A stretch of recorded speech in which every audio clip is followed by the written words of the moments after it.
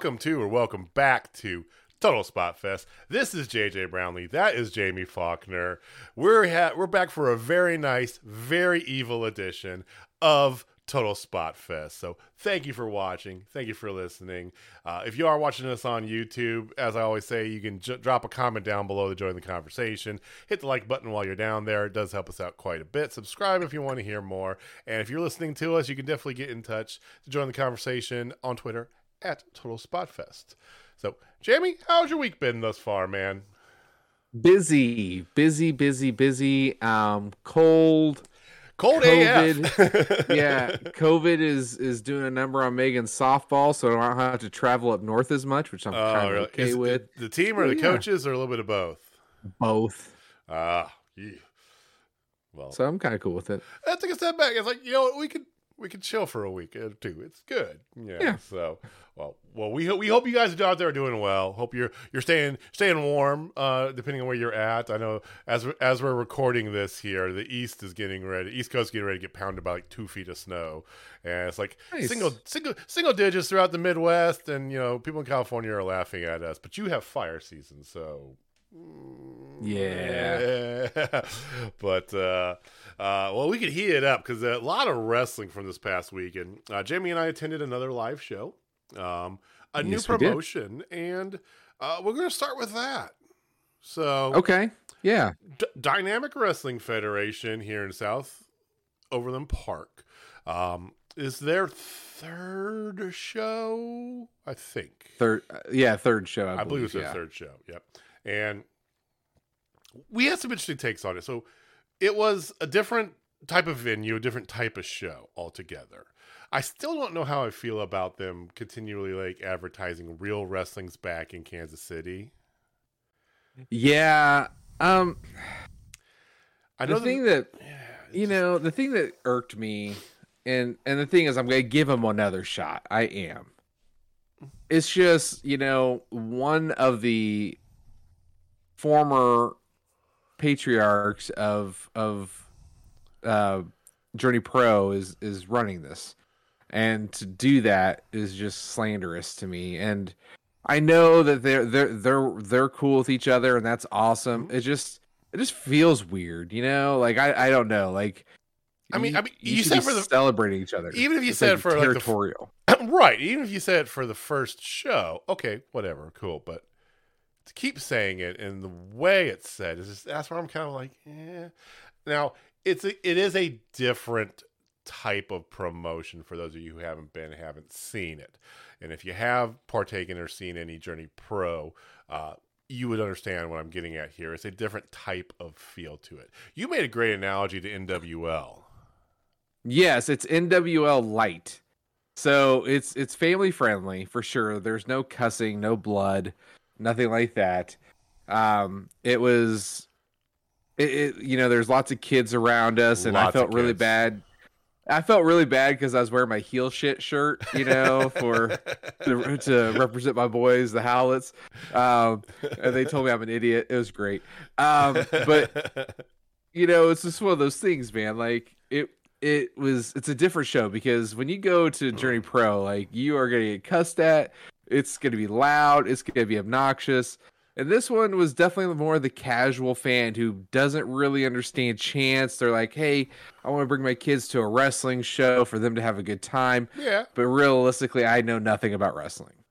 Yeah, or people that we sat by a real guy who had a blast. He said it was his first like wrestling show in like a decade, right? He used to go all the time and stuff, and he had a great time, and it's cool, it's good. The wrestling itself was pretty good, We got to see. Yeah. Got to see some new people. We got to see some people we've seen at Journey Pro and elsewhere. We got to see, for the second time in 7 days, Dan the Dad open the show. Yeah, and he's great. He's so good. He fits perfectly for that. And then Premier and Howlett's had a great match. They just put on a good match no matter the promotion. And, yeah, a few other matches. No women's match. Again, we were both kind of like, it's that's a little weird. I mean, I appreciate the testosterone thing to some aspect. Like, women's wrestling is so hot right now. Like, why wouldn't you want that? And I know, like, I get it. Well, but also remember, Walter had told us before that a lot of women tend to have higher go rates, as well. So, plus there's a schedule. Maybe they couldn't schedule. I don't know what it is. Yeah. So, Journey Pro usually does their shows on a Friday night. I think that's how they can swing some of this, because you might have people who are going to Chicago or Dallas or somewhere, within a half-day drive on Saturday. So Kansas City works. This was on a Saturday night. So maybe there's, who knows? I don't want to speculate, but it would have been nice to see a women's match. And then the main event was Dak Draper versus Jeremy, not doing a lion tamer. Dogwater Wyatt. So he only told match. It's always a good match, and he only told you to go, to piss off like twice. So hey, it was twice. And the thing was, since there wasn't a whole lot of chance and everything, it was very easy for me to like get after him there. Like I was all over him wherever I could. Like, do a lion tamer. Like, give me a lion tamer. Come on now. It was good. It was a good time. It just, like I said, it was a different feel. You want to start a fuck 'em up Hallett's chant, but then you're like looking around like, go get him, Hallett's. It's like, okay. I know. They walk out. And there's a kid, and Hoodie like gives a fist bump. And he walks by, I'm like, fuck him up, Hoodie. And I see a kid, I'm like, oh shit. Yep. So mess him up, man. You got it, dude. Yeah, we were wrestling Revolver. There was kids there too. Not nearly as many kids as there was here, but there was a few kids there. And the first match started off immediately with AC Romero was like, "I'm gonna fuck this guy up." I was like, "Oh, okay."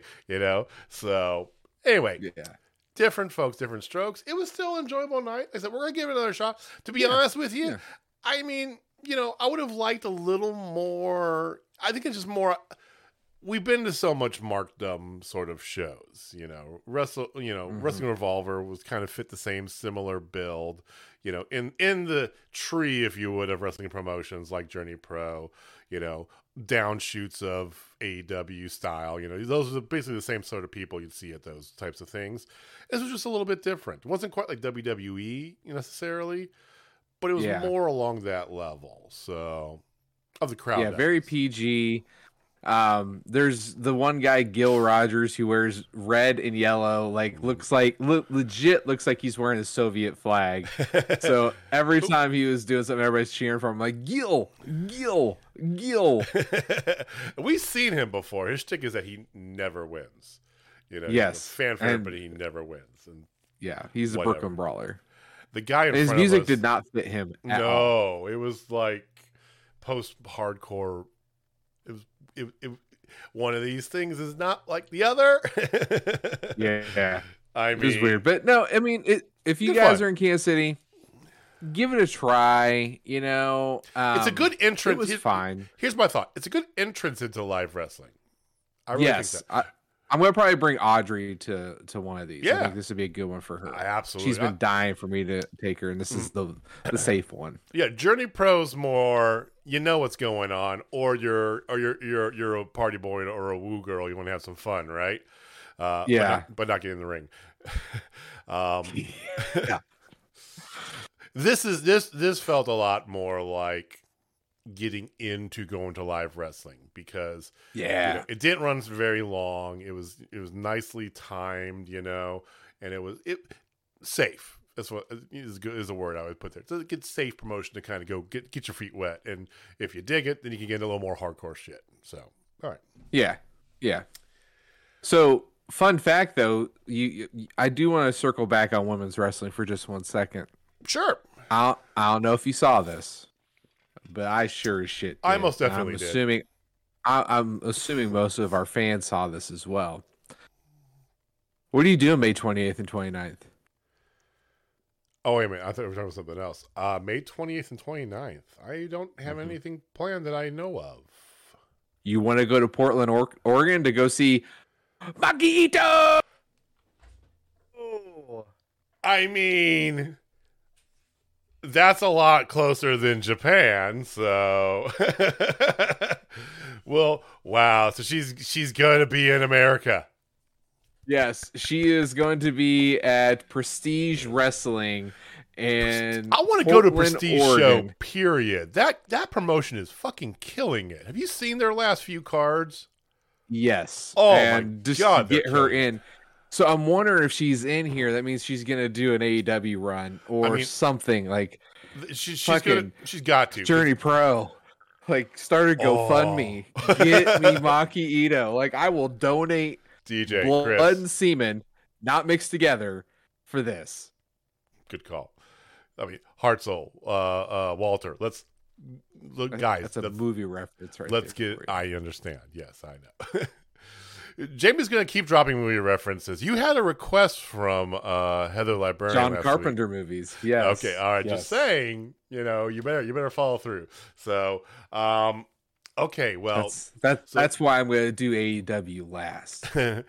So okay, fine. May 28th and 29th. You said okay. Cool. Well, we got plenty of time to mull it over. You'll probably talk me into it, more than likely. We'll see about that. Now, I want to talk about GCW had a show over the weekend. Before we get to that, let's do our typical thing. Let's wrap up the weekend wrestling. Talk about some numbers and news.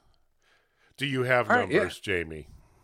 I do. I really do. He would give me shit if I didn't set him up. I know this. Yeah, I know. All right, so it was actually a good week, except for 2 products, and those 2 products are under the same umbrella. And they're in consecutive nights. So we'll start with the first one that took a dip.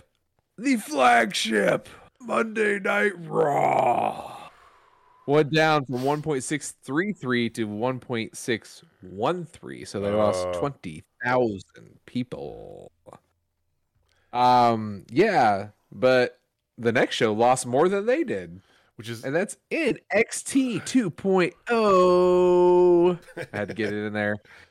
They were at 647. They went down to 587. I'm going to put a pin in that as well, ladies and gentlemen. You know where I'm going with that. AEW back over, Dynamite was back over 1 million. They're 969. They went up to 1.032, and I bet you money they got over 1 million on this one too. I'm sure they did. Beach Break. Break next week. They're going to get. It's going to be really. I think it's going to be really good next week. Last week was Black, baby. Yeah, absolutely. And that last week was the Moxley return, right?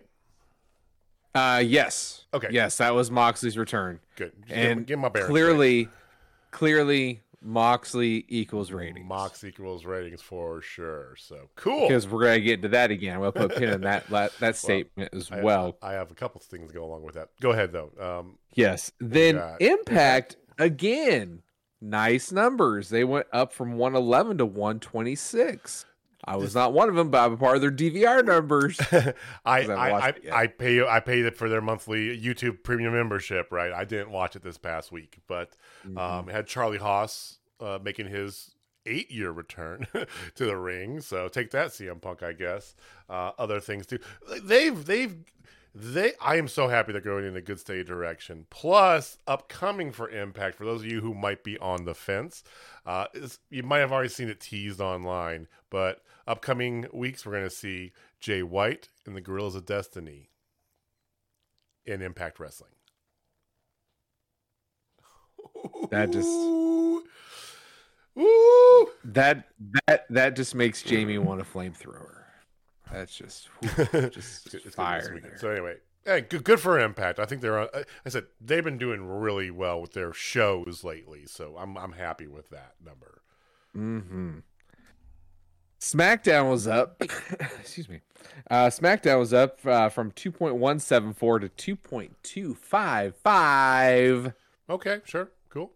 Yeah. They are. WWE is gearing up. This weekend is the Royal Rumble. No, we are not going to do. We're not going to watch the Royal Rumble. Even though that's what we started on last year, but we're not. But this weekend is the Royal Rumble. Insane! How amazing is this? So next Thursday, by the way, folks. Next Thursday is our anniversary. Exactly 1 year to the day. Leap year, how it worked out. Exactly 1 year to the day that we started. It's also the post Royal Rumble week, interestingly enough. But 1 year ago, when we started this podcast, if we would have known that the Royal Rumble, the show that we started on, was going to be in St. Louis, we would have lost our ever-living mind, right? Mm-hmm. And we're not even going to probably watch it. I'm going to watch the Rumble matches. I think you said the same thing, right? Yeah, I'm gonna watch the Rumble matches. I will give it a go. If anybody out there are interested for the Rumble, yeah, like I said, we're open to it. I understand that different, especially after our last interview we had with Jeremy Fine from Second Wrestling. If you haven't given that a listen, please do. He's an awesome guy, a rabbi who runs a wrestling promotion in Chicago.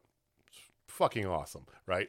But I get his point he made about how WWE fits, and how different. So cool, right? Cool. So anyway,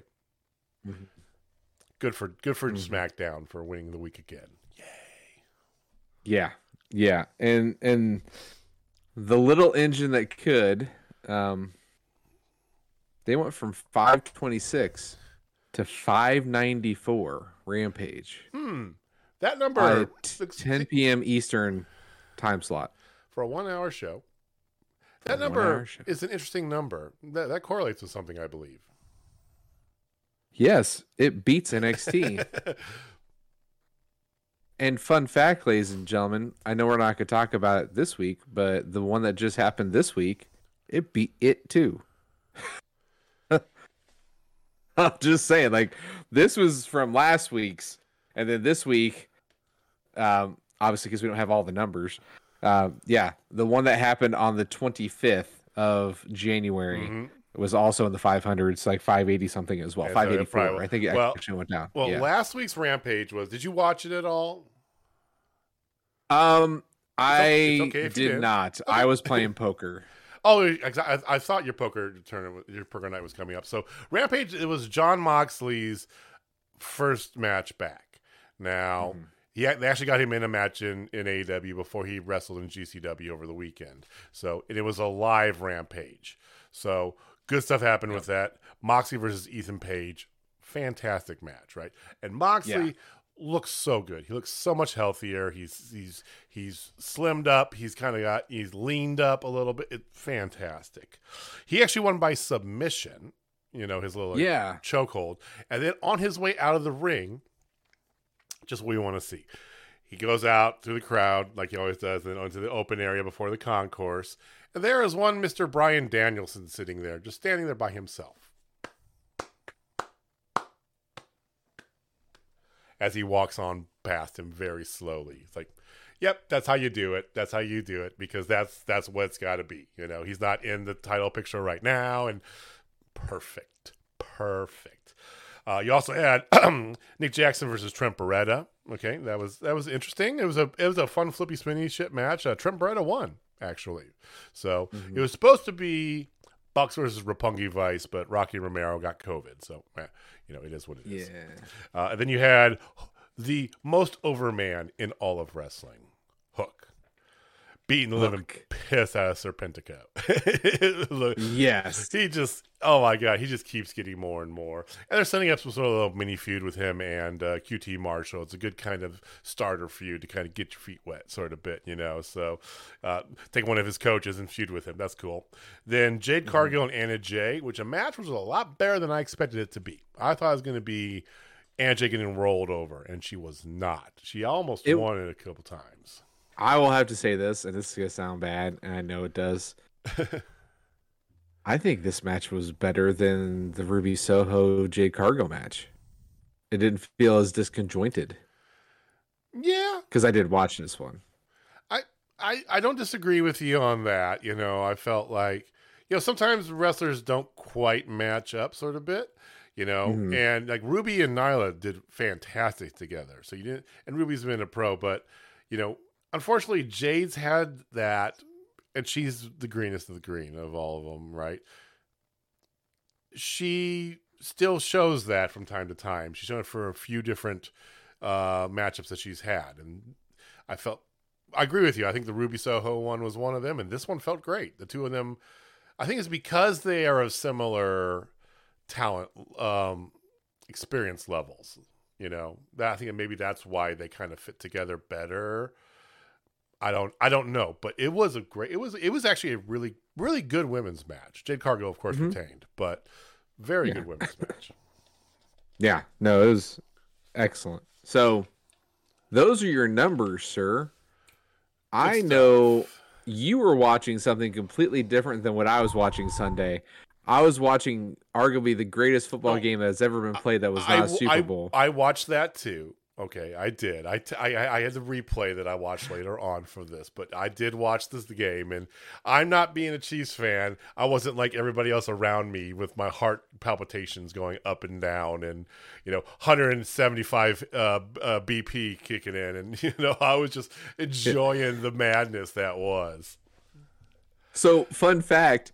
So I haven't told you this, but my watch, it shows like when I exercise and everything. Uh-huh. Yeah, you got like it said I was exercising during that game. Yeah, I was working out during that game. Oh yeah, I've had that before too. Certain things, yeah. Mm-hmm. So especially the last 2 minutes. Well, if you ain't into the footballs, which by the way, fantastic match. And I said if the overtime rules were different, they could still be playing because it's just nobody was stopping anybody. It's unbelievable. Yeah. Also on Sunday night was another landmark event, if you would. Okay. It was the World on GCW. Hammerstein Ballroom, GCW. Let's fucking go. And fucking go they did. Put this out here. This is now the best pay-per-view of 2022. Yes, there's been 3 now, but still. That's a bold statement, but it's an accurate one. I mean, Hard to Kill was very good.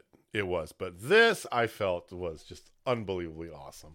It had a lot of stuff. Now, a little side note here: Fight TV is where it was only $25. I couldn't believe it. $25 on Fight TV, like holy shit, right?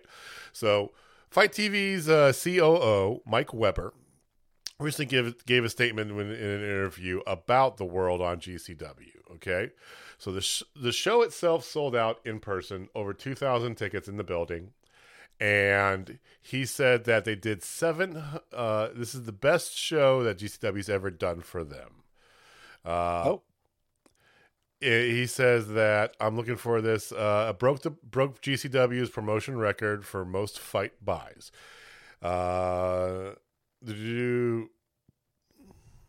I'm trying to see here if he gave a number. I don't see a number, unfortunately, but it did exceedingly well for Fight TV, which I love to see because that means we're going to see more, better, bigger shows from GCW.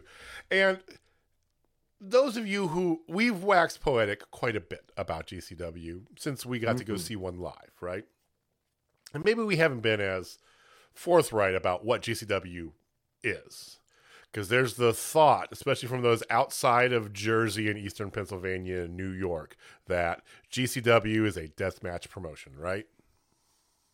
Yeah, 100%. That's why I originally thought it was until we went to it. Right. That's what people think. And maybe we haven't been as, descriptive about what it actually is. Because GCW is actually a collection of... Basically, is like a Mark started his own wrestling company and said, I like this, and this style of wrestling. I'm going to do a little bit of each of those.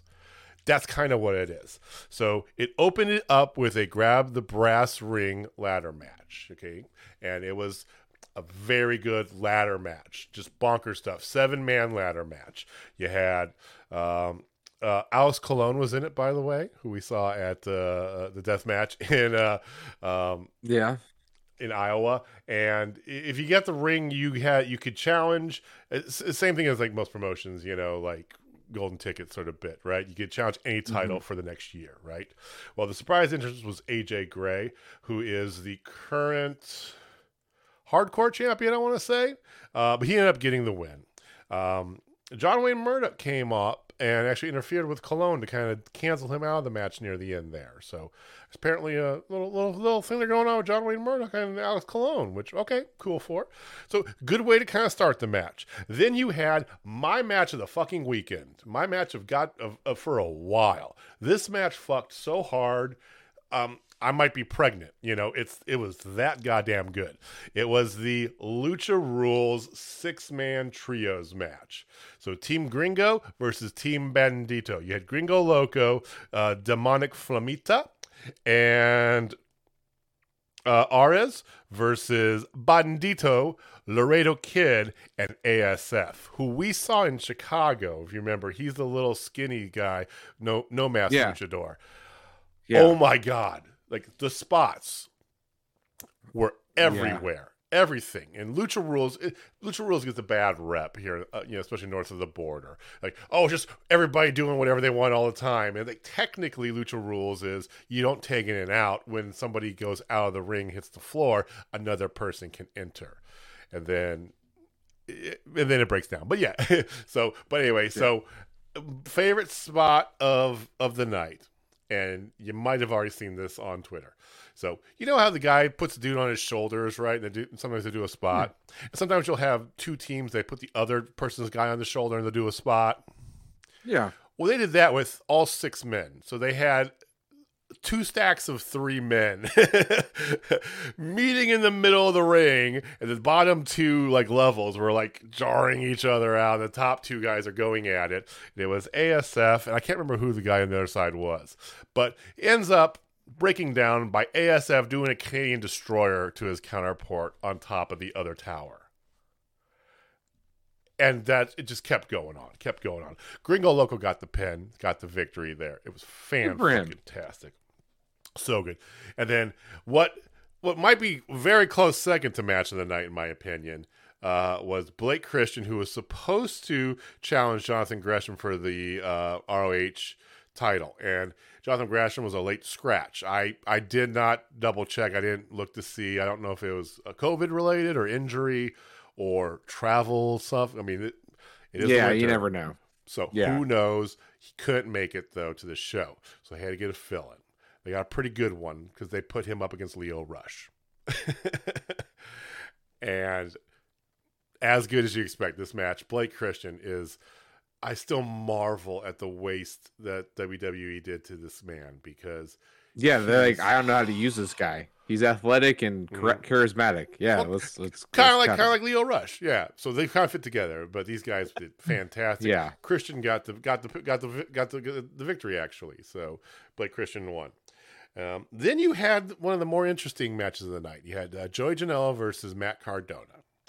Matt Cardona is the most hated man in wrestling, simply because of the amount of vitriol that GCW fans have towards him, and he plays it off. They had remember when they had the before. Oh, good.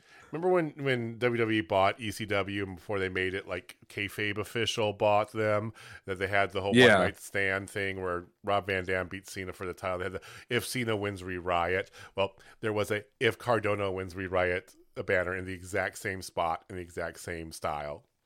Good throwback. It was great. Yeah. Him and the missus, Chelsea Green, come out to the ring, and he starts by just straight spitting a fan in the face with beer. And it goes from there. You had all sorts of twists and turns. There's this whole storyline they did that there's some photos. It's all Jake Roberts and Macho Man Randy Savage, Miss Elizabeth, the whole photos by the pool thing, photos of Joey Janela and Chelsea by the pool and skimpy little bikini, right?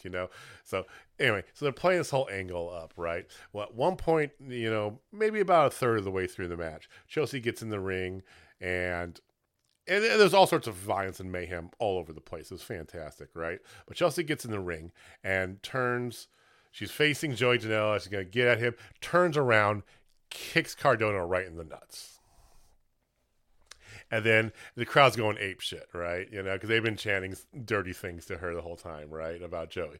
So she goes, go up. So he's going up to the top rope, right, this and that. And she comes over and punches him, and he falls on his nuts right on the rope.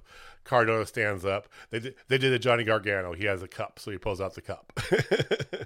Perfect. And then it continues to break down. You had Hornswoggle come. You basically all the major podcasts,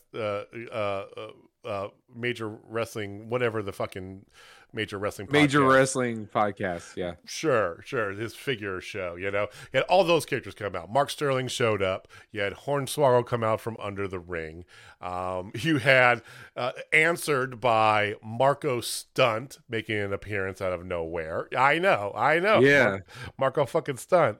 There was a Virgil, or Vincent as he's called, sighting. Vincent was there, and then at the end it was a mysteriously masked man. He had a motorcycle helmet on, a black duster, right? Comes in, attacks Joey Janela.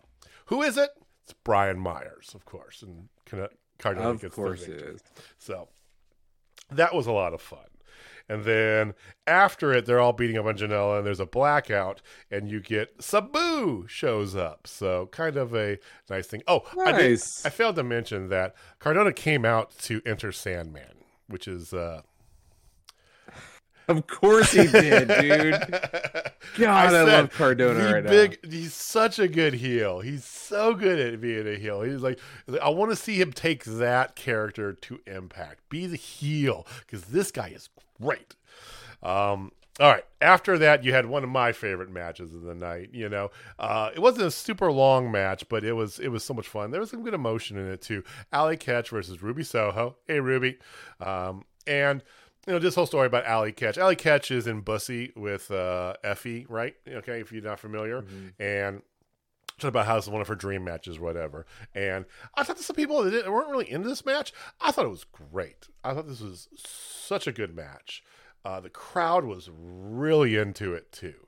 That's good. Ruby got the victory, and it's interesting. They're so far behind Allie, they almost booed Ruby at the end, and then they realized, like, oh no, we like them both. That's right. Okay, but it was a very good women's match. Yeah, Jeff Jarrett, Double J, making his GCW debut against Effie in a much better match than I thought it was going to be. I thought Jeff was going to look stiff and old, and just he didn't. He reminded me of the old, just like cynical, evil bastard Jeff Jarrett from like early TNA days, and he played that well. He ended up getting the victory, using the guitar and then doing the stroke on Effie, got the victory. But Effie's a future world champion in GCW. Effie is fine. Effie's amazing. Yeah, absolutely. Effie's awesome. Then you had what was not the main event, Jon Moxley defending his GCW title against Homicide. So good fun match there. You could tell they were starting to like run a little long, because this match was definitely shorter than I would have thought it would have been.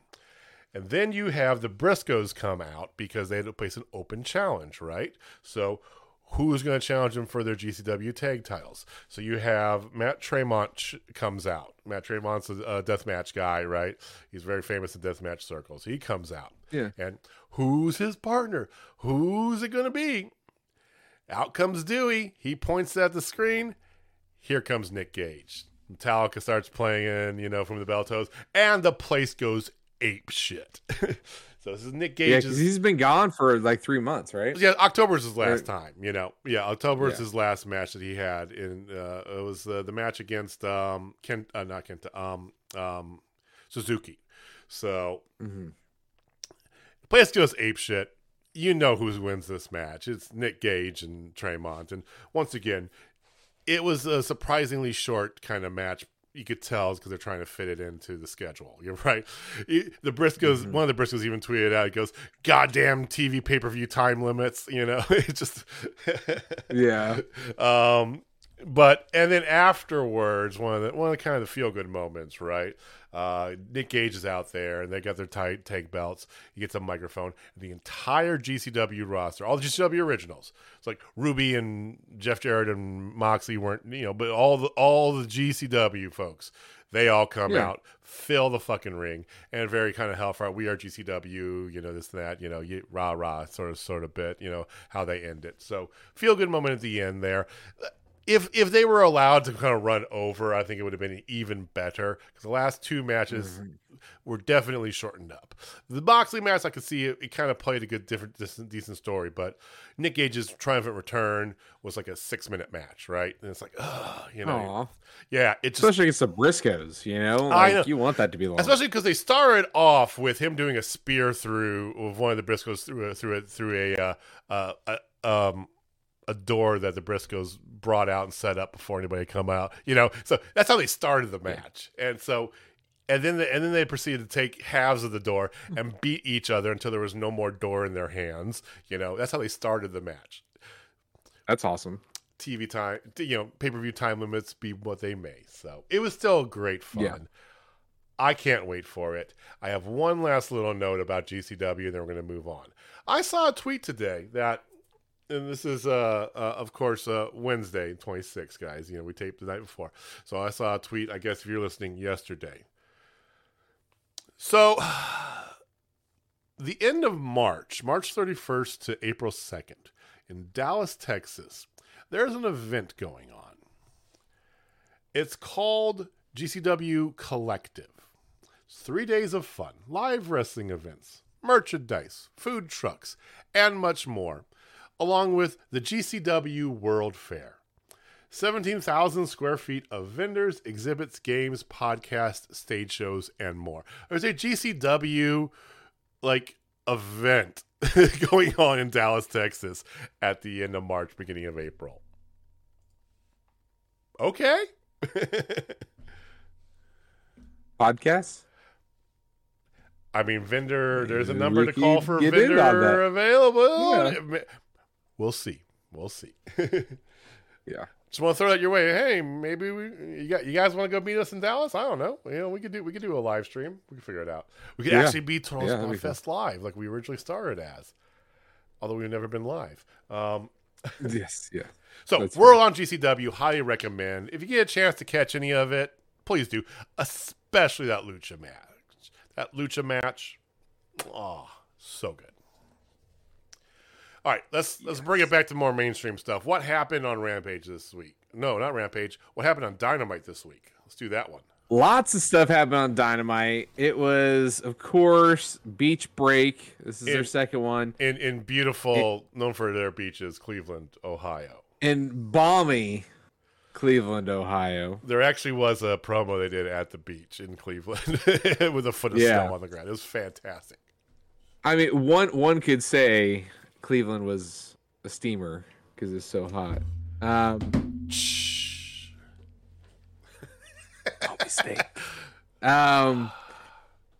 So anyway, let's just run through the card real quick. Do the card first, and then we'll talk about some of the matches. So it opened up with Sammy and Cody in the TNT ladder unification match. I enjoyed this match. We'll talk about it. Somebody gave a hot take on it. Somebody gave it a super hot take I don't agree with, but we'll see.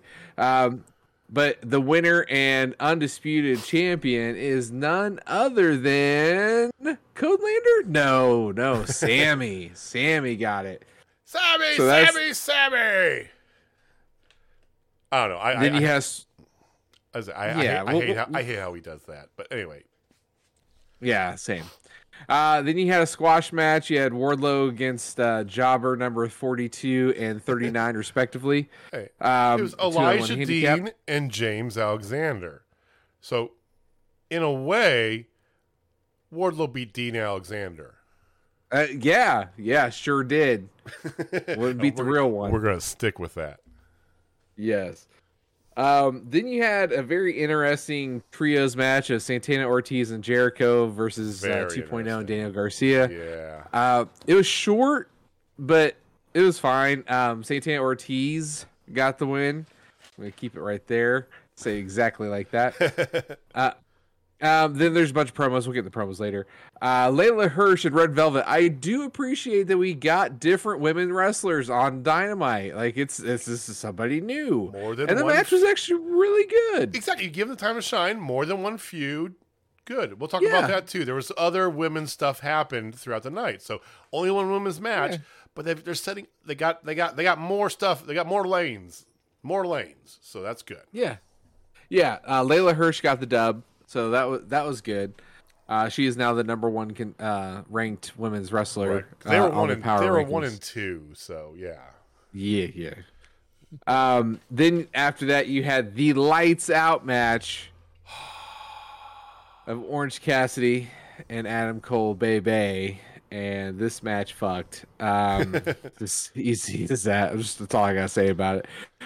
The winner, surprisingly for me, was Orange Cassidy. I'm with you there. I thought for sure. Clean. Mm-hmm.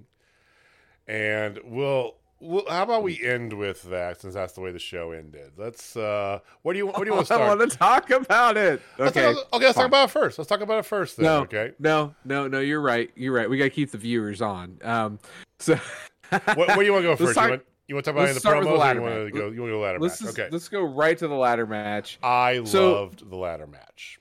I loved it too. I thought it was a lot better than I was expecting, but it wasn't. Like, it's weird. Like, I had high expectations, and it was better than my expectations, but then it's like, oh wait, my expectations are really high too. True. I mean, the move of the night was that springboard cutter for sure, off of the top of the two ladders. Springboard from the second to the top rung on a ladder, off the top rung of the ladder, to do a cutter off of Cody, who was on the other bigger ladder, onto the mat. It was sick. Sick. What? So this is the thing I want to say about this. There was a hot take that came out, and there's somebody who's doing like a live stream right after. I'm like, okay, what is this? They're trying to say that this ladder match was the best ladder match in the past decade, and I completely disagree. It's not even the best one in this damn company.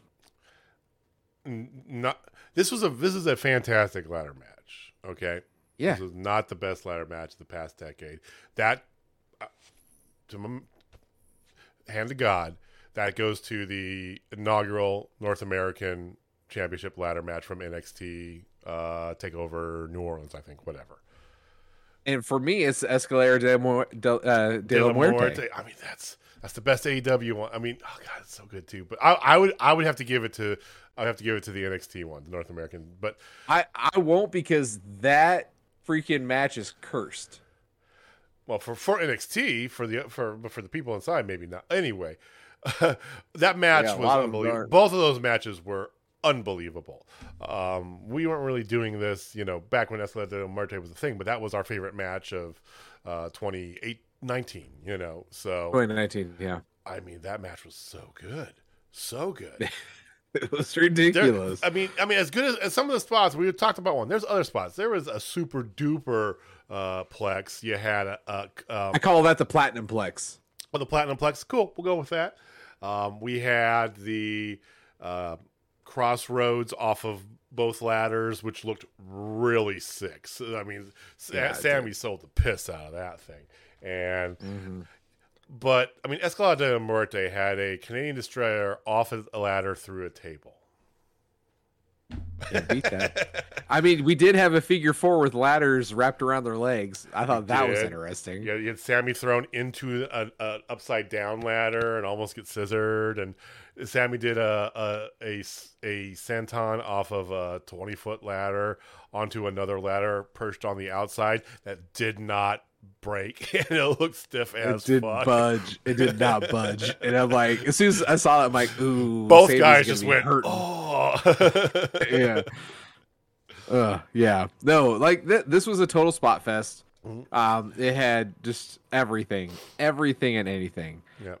But yeah, no, I enjoyed it. But that take, I thought you'd find a little interesting. I mean, first of all, this is, you and I have had this talk a lot, and this kind of is one of the reasons we spawned our rating system. And I was very hell-bent on my thing that you can't go above a 5, because I think a lot of times when you're in the ether, you don't get the chance to sit back. I had to sit back. For a week after the Thunder Rosa Britt Baker Lights Out match before I gave it 5 stars, because it's like, I just saw it happen. Let me make sure it was as good as I think it was. So you're in the ether. I kind of get what dudes. Okay, yeah, it was unbelievable. I get it there. But if you sit back and think about it, you're like, nah, Escalado Muerte by far, right? So it is what it is. What did you think of the Fuego angle? I liked it. I thought it had so much great stuff because Fuego comes out. He's, tied to both men, of course. If you couldn't guess, well, I mean, it's odd because Cody looks strikingly similar to Fuego too. I don't know what's up with that, but yeah, maybe there's like a long distant relative thing. Who knows? Maybe he's related to Fuego too. I don't know, but. He comes out and tries to stop him because at one point in time Cody's ripping into him on the outside, right? And he tells him, "Stop it! That's not the point. The ladder's in the match. Go win the match. You don't have to beat him up further, sort of bit." And then he goes in the ring and he's still kind of jarring at him. So so Cody just kicks him and does a Tiger Driver 98 on him right there. Very Codelander-esque. Yeah, and the whole thing, he's showing these signs of dissension. Codelander's coming, and it's so obvious. And he's teasing us. I don't think we're ever gonna get. I don't think we're gonna get full blown Codelander. I really don't. No, I hope so. I think I think we deserve it. I think it'd be awesome, but I don't think he'll ever fully go there because he's got people who support him. Still, he's not completely hated. He's not. But even as Codelander, I mean, that's the thing about Homelander. People still support Homelander, even though he's a raging psychopath who kills people and drinks breast milk. I know. Wait till you see Herogasm. If they come even halfway close to that storyline, oh my god. Yeah. Oh my god. It's bonkers. Total sidebar. Match was great. I loved it. I want to talk about. I'm gonna kind of encompass a couple of different things into this here. Okay. I want to talk about the women in general. Okay, so the women's match, like we said, they've been building this feud up, doing it, and they've been doing it through all their avenues, which some people shoot on quite a bit. Oh, you're on YouTube or whatever. You have an hour on this. Whatever, you're getting content across. This is 2022, people. Get with the program, right? So they've been building this kind of feud here across Dark Elevation, Rampage, a little bit of everything, right? Between Layla Hirsch, Chris Statlander, Red Velvet. It gives them something to do because you can't have everybody in the title picture all the time. And what do you do with all your other women's talent, right? Give them something to do. So that was kind of a reoccurring theme throughout the night. You had at one point when they were announcing the card for the next week, you had, "Excuse me," and out came Nyla Rose and Vicky Guerrero. Nyla Rose shoots on Ruby Soho. Hey, Ruby. And she wants, a rematch with her and all that. So you have another feud set up there. And then you've got Jade Cargill had extended an offer through Smart Mark Sterling to Julia Hart to be her next competitor, but she has to sign a release form because, the eye patch and shit, and she keeps diverging. Maybe we're going down a different path, but keeps diverging further and further. Hold on. Call her Snake. or at minimum, Julia Pliskin, and call her Julia. You could call her whatever you feel like. I'm gonna stick with her shoot name. Okay. I don't know why I haven't gone to that. I am surprised as shit that you have only just now come to that, because now that you said it, I'm like, you should have said this the first time you saw her in that thing.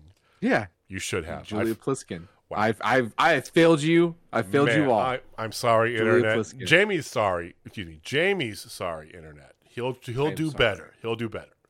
But anyway, she keeps visually getting further distant from the Varsity Blondes. She was wearing a nice little outfit sort of bit thing here today, and the little jacket and things.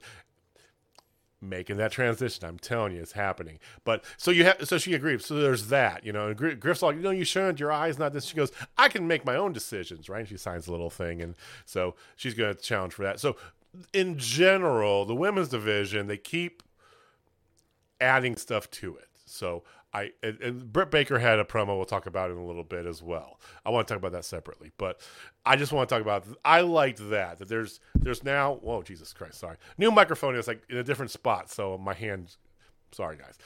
I feel like they're finally doing the right things, even though they don't have 2 women's matches a week. They've got more storyline going. Yeah. And the thing too with Julia, that leads me into one of the promos I want to talk about, which was the House of Black. Oh yeah. Because the House of Black was great, introducing Brody King like again, and then the thing that I noticed a lot about this, I know Heather the librarian is going to break it down for us and give us an amazing breakdown. Heather's going to break this down in our comments on YouTube. She's going to give us some of that. She's also going to get a little some juicy Wardlow action. He was the hometown boy tonight. He was such a big pop. So good. He also had a bit of conflict later on. So yes, which we need to talk about because I really like that storytelling. Yeah. But the thing that I noticed in that vignette was it was just those guys, just Black and King, and then they happened to show Pac when they were talking about Pac, but then they showed one other person, Julia Hart, flashed her Julia picture. Pliskin. Yeah, I mean, we all know it's happening. I want it to happen soon, and Malachi, of course, he's like, no, they are in due time, but it's just it's so good. And they are inevitable. Such a good that stuff. Needs to happen. That needs to happen so bad. Just like death, we are inevitable. So it was yes, exactly. That's why I was like, it's inevitable. Yeah. I was like, what was the exact quote? Because I know I wrote it down. Just like death, we are inevitable. We're inevitable. Oh, that's a T-shirt. Okay, cool. Yes, it's probably already out there. Pro Wrestling Tees. I'm sure it is. So. You had a bunch of other little promos here. Acclaimed promo. Apparently, Bones has challenged Moxley on Rampage this week. Good luck with that.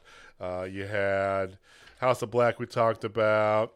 It was Team Taz that was at the beach with a very that was great. A very ill-dressed Tony Schiavone. And there actually is a beach in Cleveland on Lake Erie there, I guess, but whatever. Yeah. So the moral of the story here, that was a funny little bit. Powerhouse Hobbs wearing his giant fur, and Ricky Starks is wearing like ski goggles and ski gloves and stuff, and so. But Starks accepted Jay Lethal's challenge for the FTW Championship in 2 weeks on Rampage. So good. Want to see more Jay Lethal, so that's good stuff. Yes, as much Jay Lethal as I can get on my TV screen, I'm all for. I love me some Jay Lethal. Yeah. And then the other promo that was out there, we have 2 that we're saving, of course, but it's going to be Lance Archer versus Hangman Adam Page in 2 weeks. Yeah, 2 weeks in a Texas death match. So that'll be fun to see. That seems scary. All right, you want to do Inner Circle, CM Punk, Britt, or how do you want to do that? Let's just talk about the Inner Circle real quick because it won't take very long. So they're breaking up.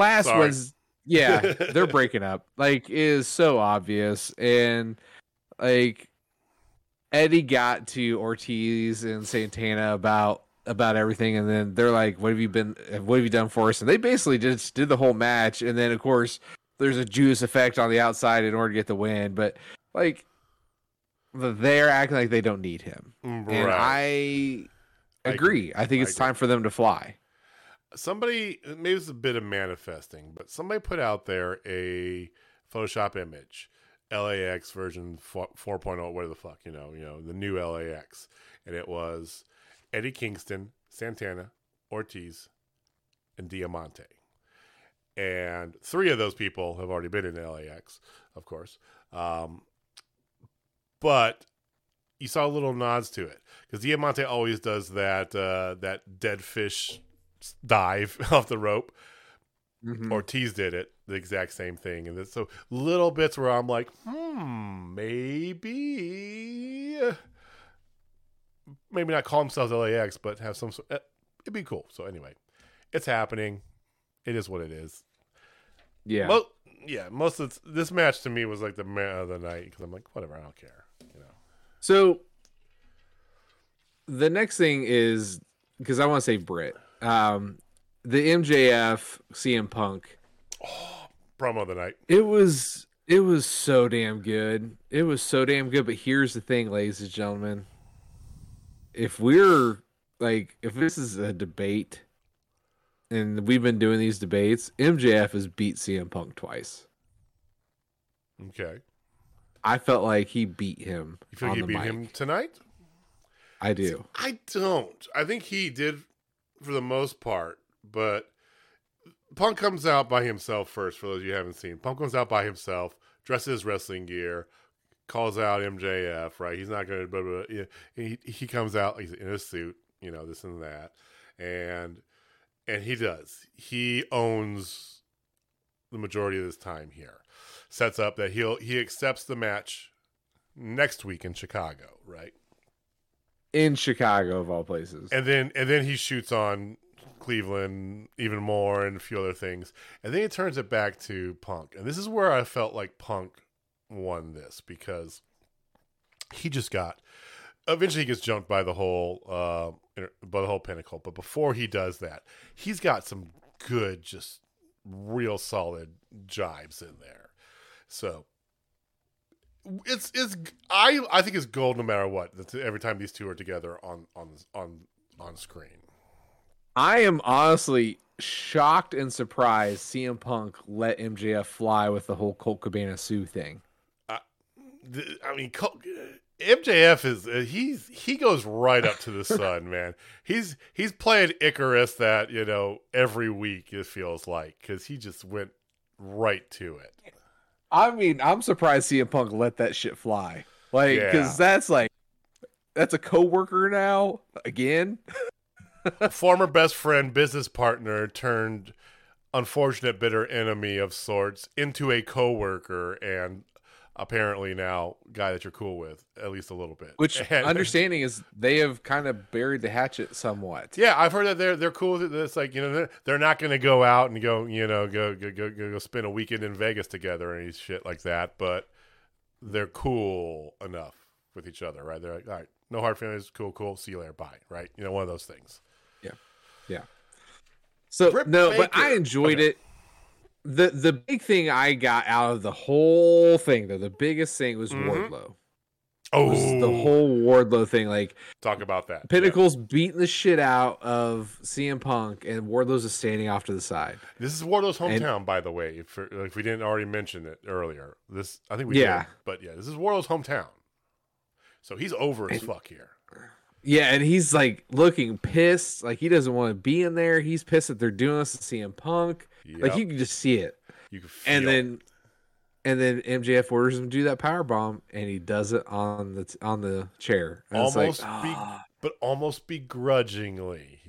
I was 100% begrudgingly. He didn't want to do it at all. He comes over slowly, and then they put him underneath in between his legs, and finally he's like, eventually does the power bomb on the chair. So I'm telling you, it's happening next week. It's starting next week.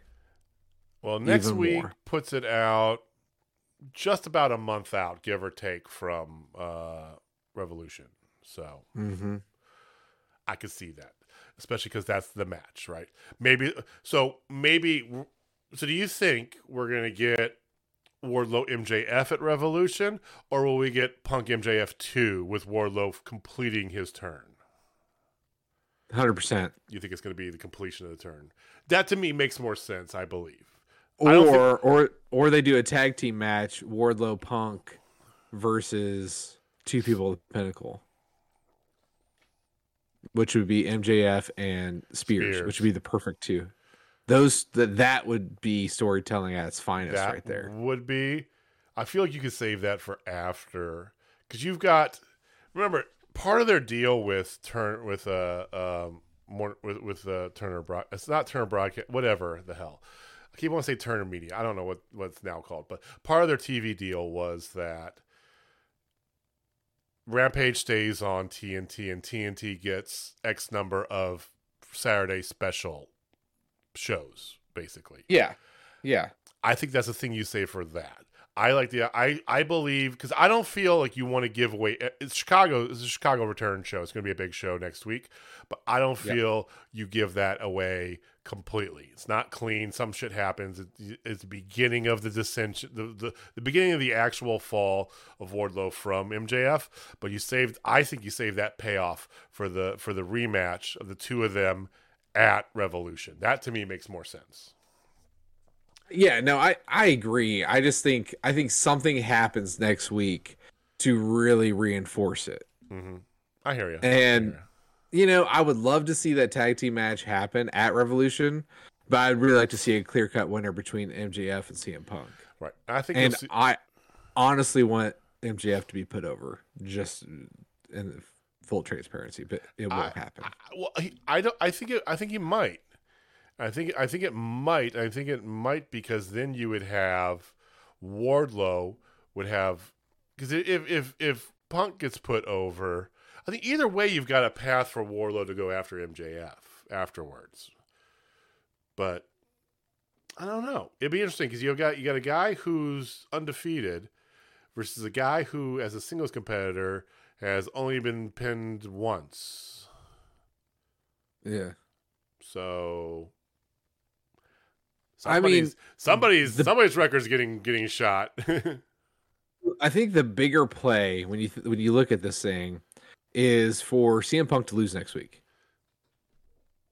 and then for him to win, win at Revolution. I think that's right, because then you can insert him into the John Moxley title picture. Well, you can enter him because you're going to have Moxley Danielson probably by Revolution. God, that just gets my nipples hard. I know, about how hard that match will fuck. But then you can insert. I think after that, if he beats MJF, you can put him in the mix now for the title picture. Consists of Hangman Page, who I love Lance Archer, but I don't think you're taking the title off Page, right?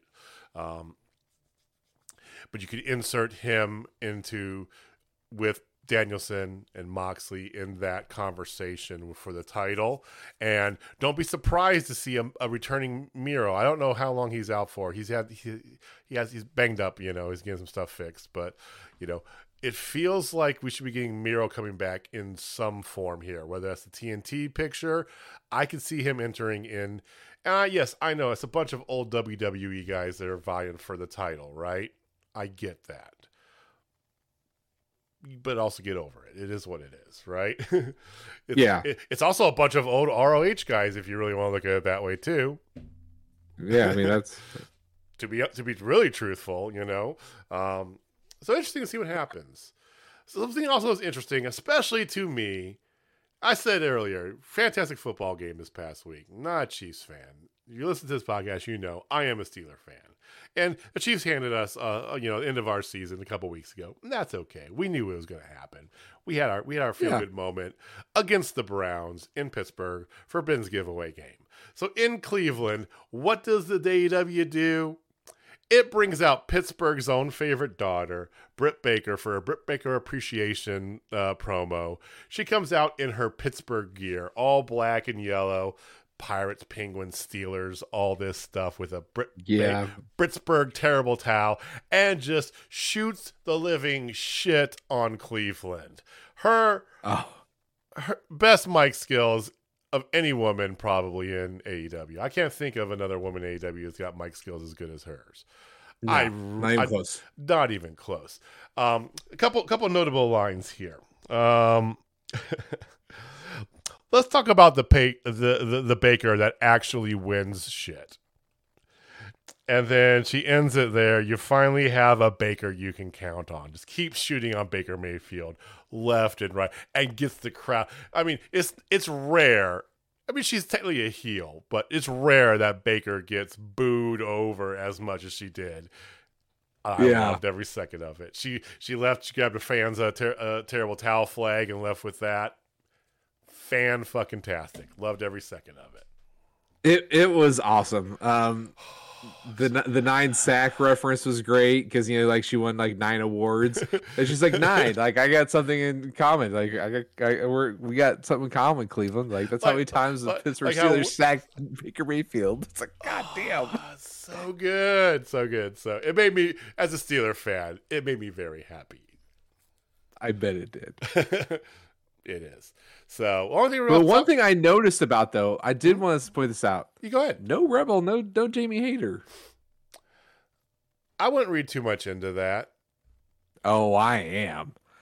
Because the hater bickering is real. But the fact that they weren't there tonight, I wouldn't read too much into it. I think that this is... I'm going to. Well, do we know if either one of them had COVID? I mean, we can assume no. That's what I'm assuming. We can also assume yes. I mean, Tenille Dashwood had it. No. It's been passed along ever since the Cardona wedding. It seems like, I mean, Rocky Romero had it last week, you know. So I don't want to. I think they're not done with that angle. Oh, they're not. I just noticed it was. I think though that, much to your point about MJF, we speculated this months ago because rumor on the street was, you know, that Thunder Rosa is going to be the one who's going to take the belt off of they're eyeballing Revolution, right?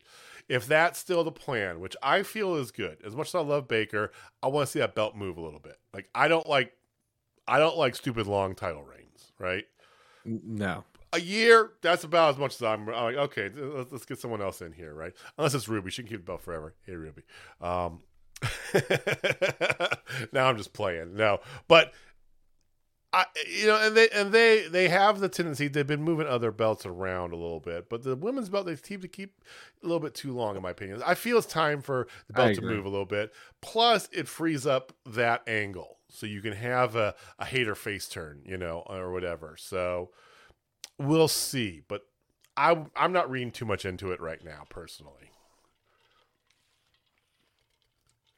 I'm just hoping it plays out. That's more like. But I noticed it.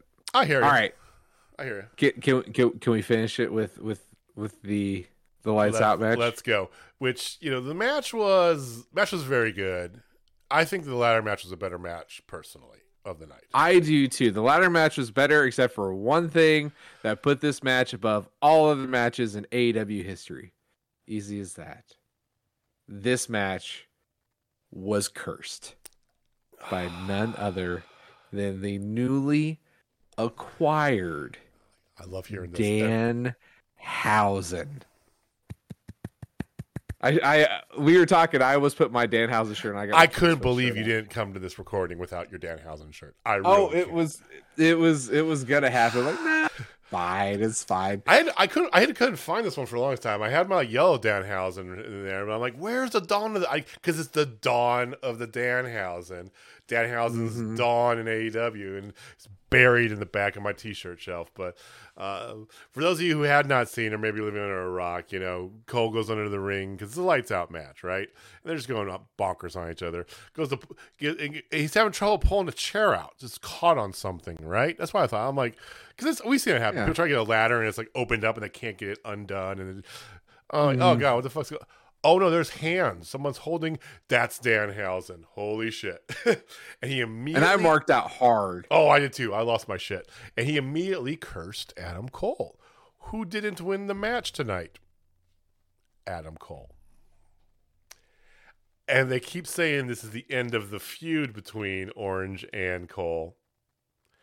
I think we have a first. Do we get a Danhausen Adam Cole feud? Danhausen Cole feud. He cursed him when he got pulled out from under the ring. He cursed him. He did the curse thing, and he lost the match too. So, my god, what? So he's still hurt, and I know he's still nursing, even though he wasn't in a boot, and he started rehab. Awesome. He started rehab. He's getting better. Yeah. What if? Okay. Mark Stradamus is going at it since he's been cursed. Since he's been cursed, he keeps losing matches, like left and right. Shit, he should never lose. He keeps losing until him and Danhausen go at it, where either Danhausen has to lift the curse, like he gets Red Dragon or something to beat him up in order to lift the curse, or he has to beat him. You have to beat him to lift the curse or something. Yes. Oh. I hope they do that because that's a fantastic angle. Plus, it makes no sense, you know, unless you're doing a storyline to not have Adam Cole in a title picture right now, right? Mm-hmm. This is a great way to do it. This is a fantastic way. I love love that idea. You let us know. Do you like that idea as much as JJ does? Because JJ like you that idea. Give us a comment, give us a tweet. Let us know. That's fan-fucking-tastic. I should be a booker. I'm just saying. You should be in creative. You should be in creative, yes. Man. So, well, I tell you what. Apparently, it works. We'll go by A&W, get ourselves some applications, mail them to Tony Khan, because apparently that worked. I mean, clearly it worked. I'll just mail them to Jacksonville, and we'll be good. So Danhausen's all elite. The match ended, big spot on the ramp. They kind of did this kind of side slam from the top of the circle entrance tunnel onto it looked through bad the stage. Too, by the way, it did. So I mean, there's tons of big spots in it. It was fun. The ladder match was better, but god damn it, fucking Danhausen's all elite. Officially all elite. And when my first gut reaction was as soon as I saw him struggling to pull the chair out and I saw hands on it, I'm like, oh, it's Johnny Gargano, here it is. And then he's in all black, and then I see his face, I'm like, oh my, how's it? I was expecting this, and I got this. Well, exactly. It was expectation, and in reality, it was Danhausen. There was a Johnny Wrestling chant in the middle of this match.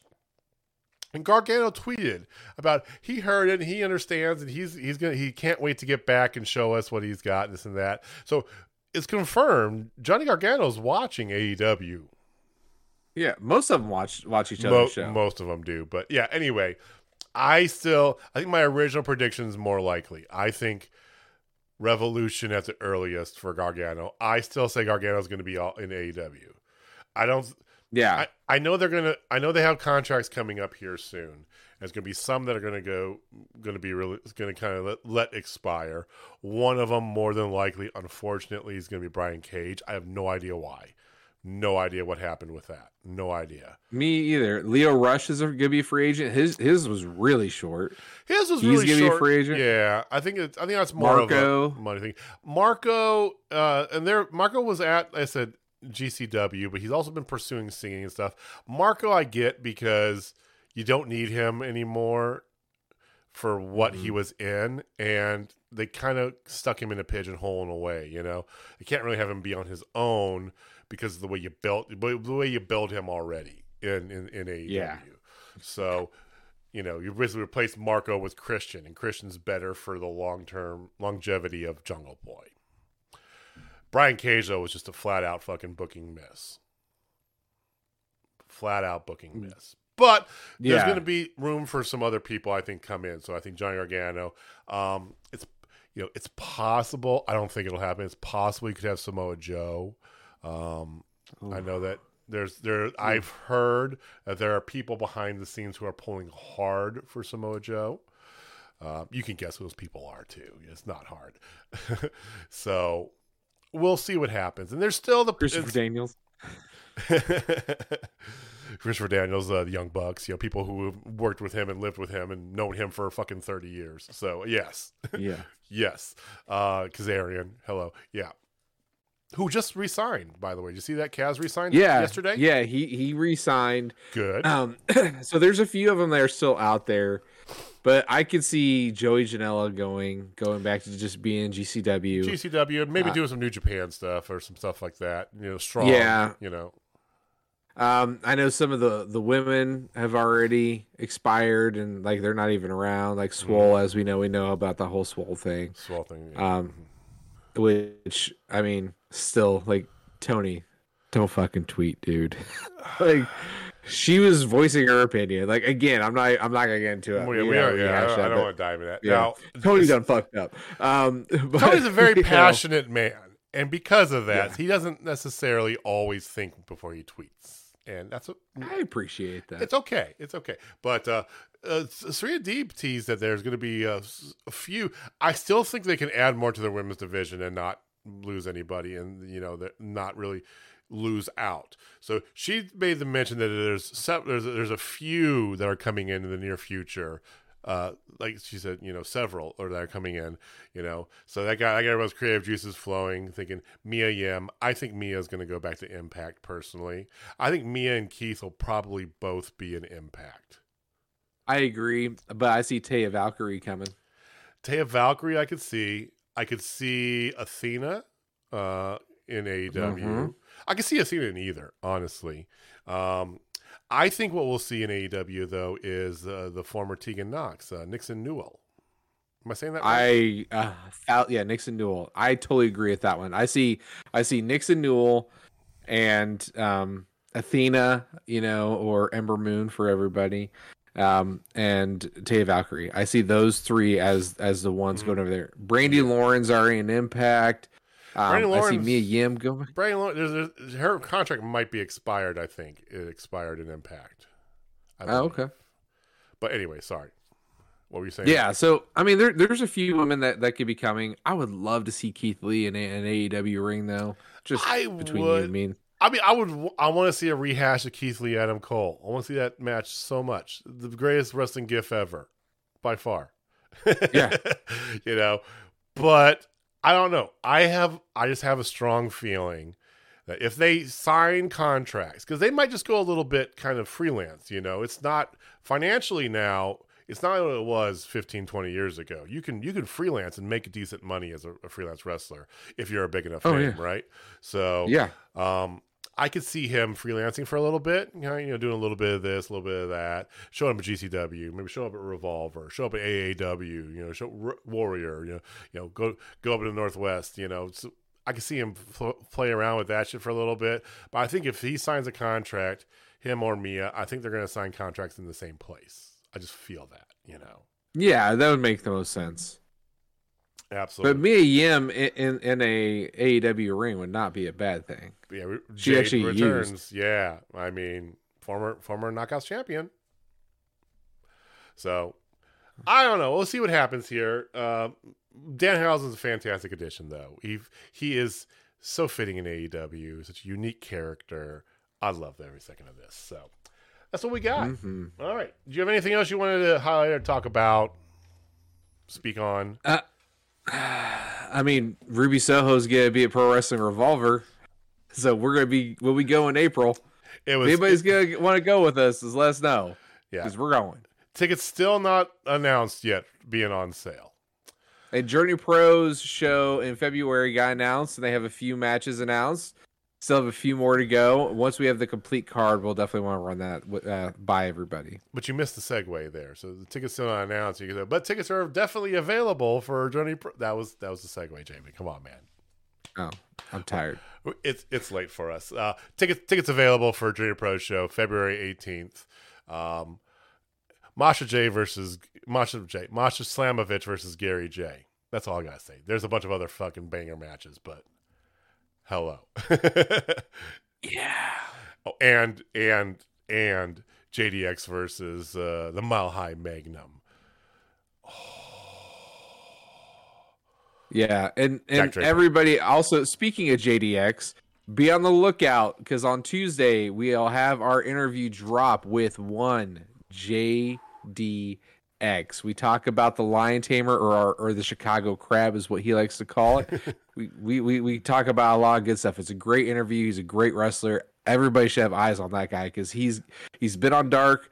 He's gonna be big. I guarantee it. He's got stuff moving on. He's been at Terminus.